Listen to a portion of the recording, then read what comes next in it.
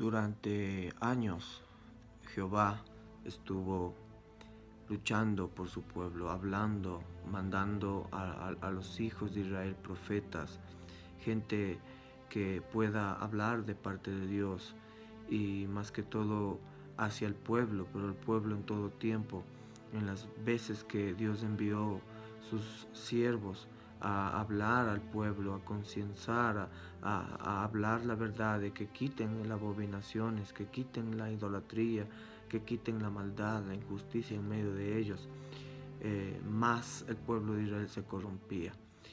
Y entonces, en este tiempo, Dios buscó a los recabitas. Los recabitas no eran israelitas. Ellos se habían unido después de que el pueblo de Israel conquistó Jericó o salió de Egipto. Dice, ellos eran de otro país, pero al ya independizarse Israel, ellos vivían en Israel. Entonces, pero era un pueblo nómada. Ellos eran un pueblo que no bebían vino. Ellos eran un pueblo que tenía sus tradiciones autóctonas.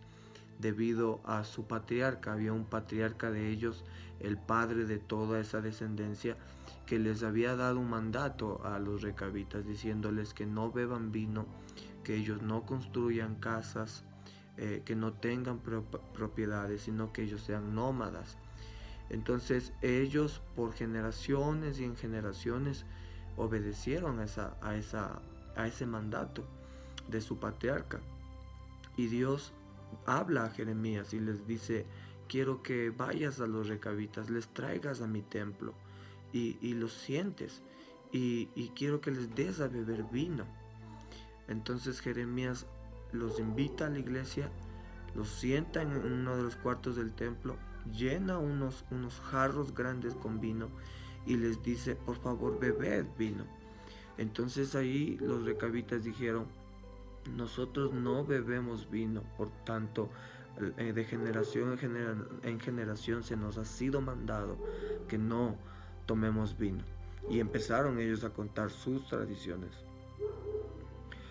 Entonces, después de esto, Dios habló a Jeremías y les trajo una promesa, porque Dios se deleitó de la obediencia de los recabitas, se deleitó en realmente saber que si ellos pudieron obedecer a un hombre, realmente Dios se deleitó en la obediencia de ellos hacia su patriarca.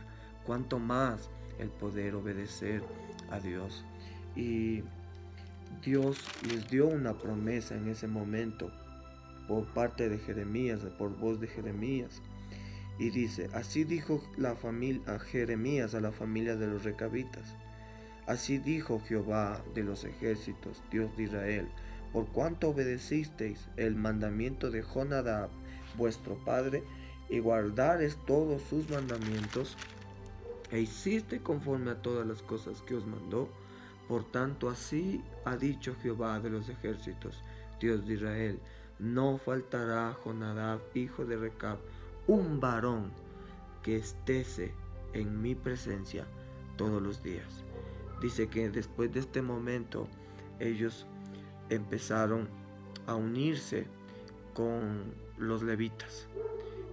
Las mujeres de los recabitas se unían a los levitas y empezó una nueva genealogía, una nueva descendencia de levitas, nuevo liderazgo, un nuevo servicio delante de Dios, porque era un servicio necesario en esa época, un servicio basado en la obediencia de cada uno de ellos, y Dios trajo esa bendición para este pueblo recabita. No era un pueblo muy grande, pero era un pueblo muy rico en obediencia. Ahora, ¿por qué hablo de esto? Porque el ayuno te puede llevar a aquello. El ayuno te lleva a ser obediente, a escuchar la voz de Dios.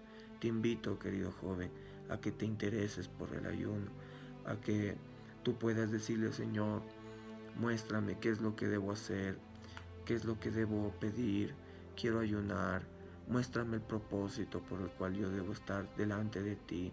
Muéstrame el momento indicado, muéstrame el día, muéstrame los días.